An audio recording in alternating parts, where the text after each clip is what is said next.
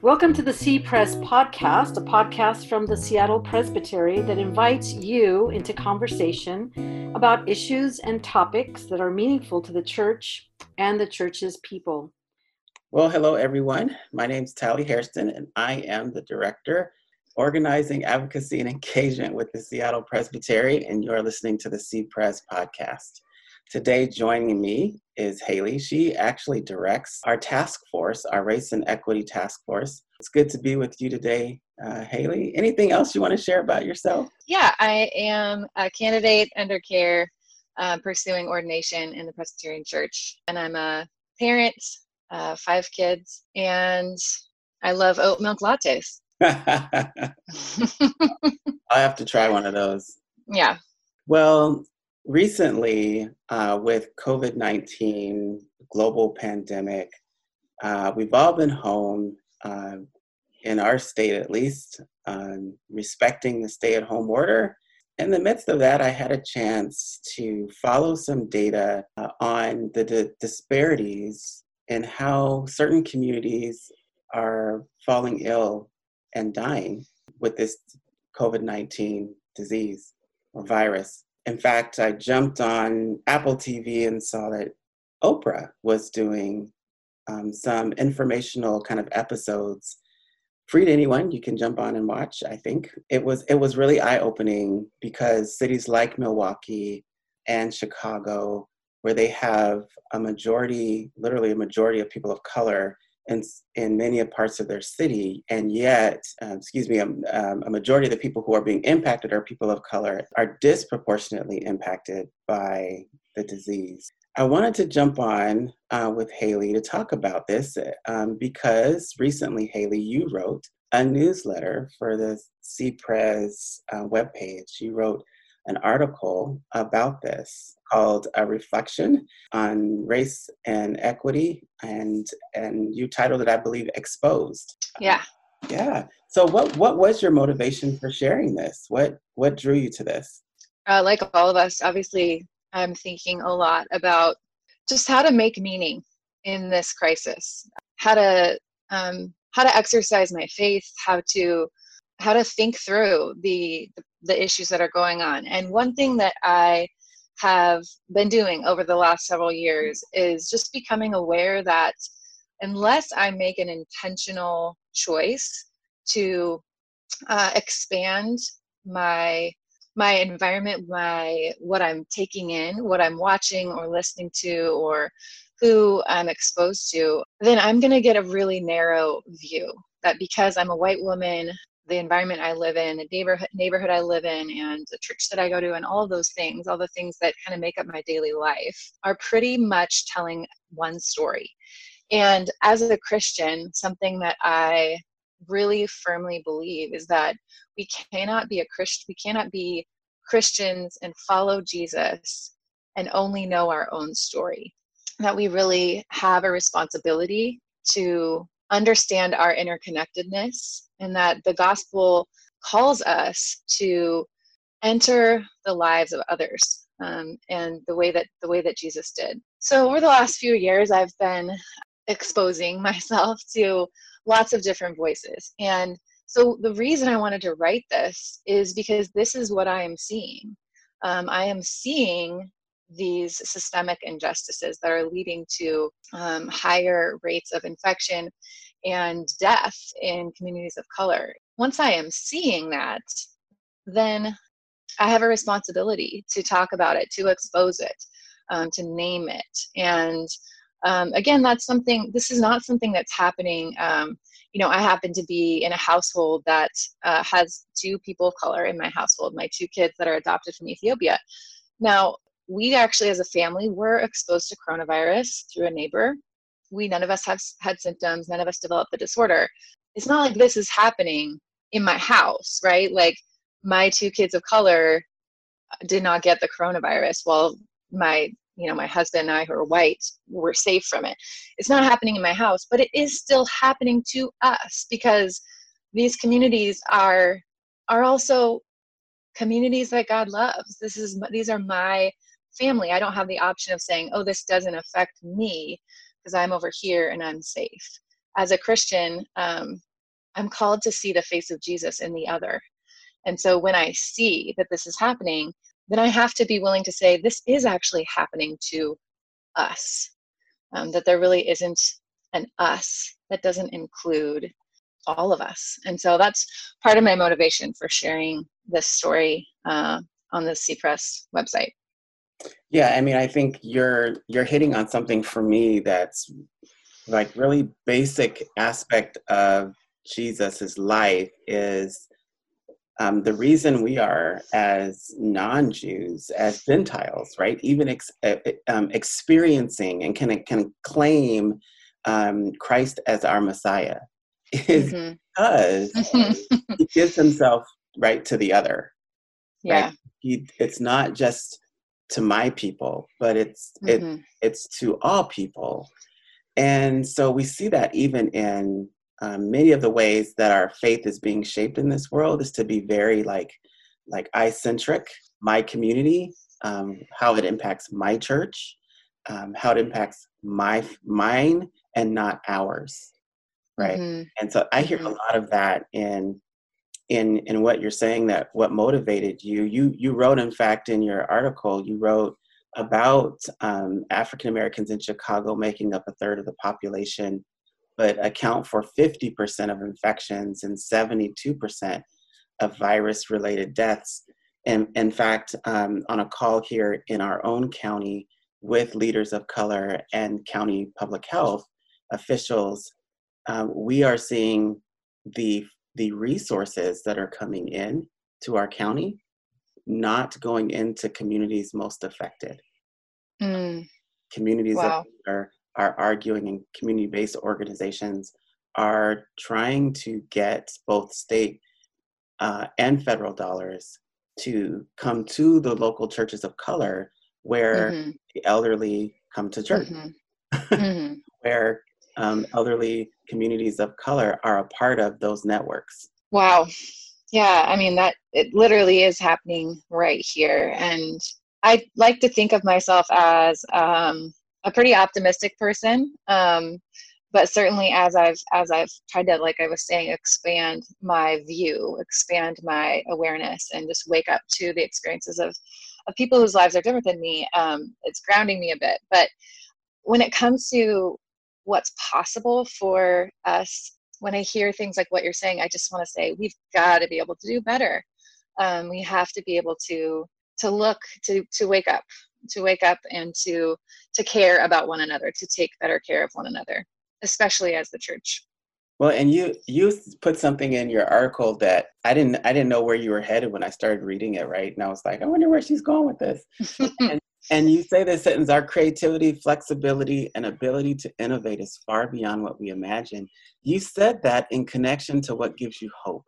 Yes. That's powerful. Say more about that. Yeah, well, I've just been noticing, as someone who's been trying to pursue institutional structural transformation, as you know, as a veteran of this work for your whole life, it's slow. We talk about it being slow, and white folks often come into this work and we have a lot of passion and a lot of ideas and we want to move really quickly, and what we hear is slow down. It's take the long view. And that's been what that has done for me is given me perseverance and allowed me to not get discouraged when things don't change as quickly as I think they should. But what I have been noticing since the beginning of March, when this virus really started to hit in America, is that when we want to, when we have the will, and when we have a sense that this will matter for our lives, for the things that we care about, we can change really fast. We can change really fast. We can get so creative. I am watching my children's teachers get incredibly creative. I'm seeing how flexible our communities of faith can be. I'm seeing people who said, no, we can't worship that way. A year ago, when an idea comes across the table, say, yeah, let's try that. Let's try it. I don't know, maybe it'll work. And I'm seeing us give each other a lot of grace when we try new things and they don't work. And so I'm hopeful and encouraged about what that means about who we really are. And there's a lot of barriers, I think, that have been stripped away in this time, ways of doing things that make us feel comfortable, that make us feel safe.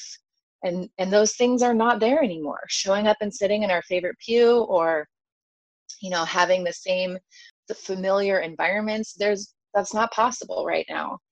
And where we might have said 6 months ago, well, I could never, I could never worship from home, or, I'm doing my seminary work online. And I would have told you, I can't learn about spiritual discernment over Zoom.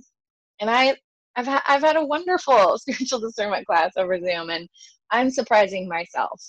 And I think a lot of us are, yes, we're struggling. Yes, these are hard adjustments, and our resilience is being tested.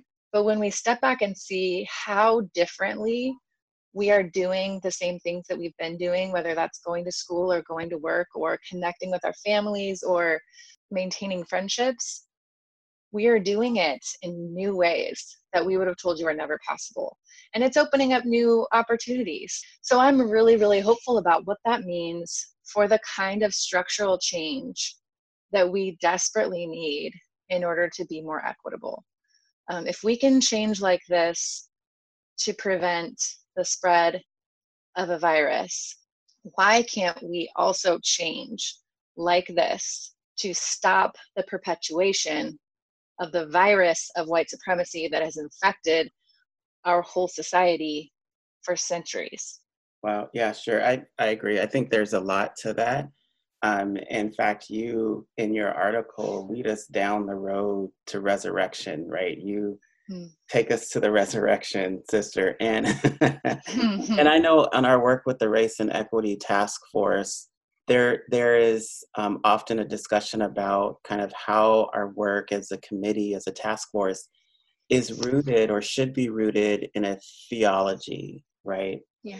And a theology that is not void of the resurrection, but rather is embedded so much so in the resurrection, right? And so much of what happens in the resurrection is a show of the earthly political powers that get subverted by this Galilean, right? This Galilean makes the powers that be have to concoct a story about where his missing and body and empty grave is, right?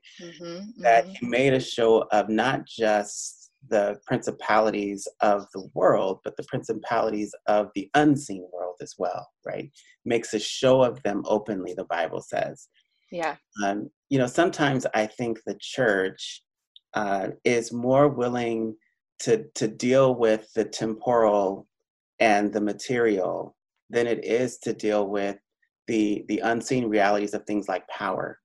And mainly because, Haley, at times, some of that stuff doesn't show up on our front door as a negative. It's not my grandmother getting sick and dying. It's not my neighborhood. Right.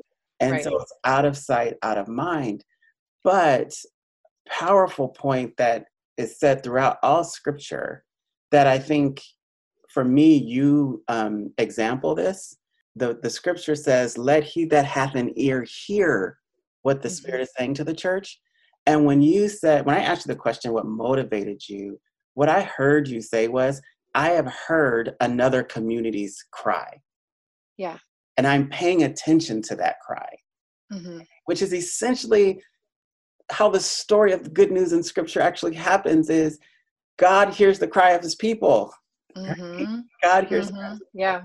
And so I wonder if the church in this moment, what precedes the transformation is a church that's willing to listen again, right? Yeah. People that are willing to listen to the cries of others, right? That, to me, that's what challenges a lot of my own, like, I want to pay attention to myself. I want to pay attention to my own bottom line. I want to get back to work so I can make sure my 401k and I want to go to church because that's my seat.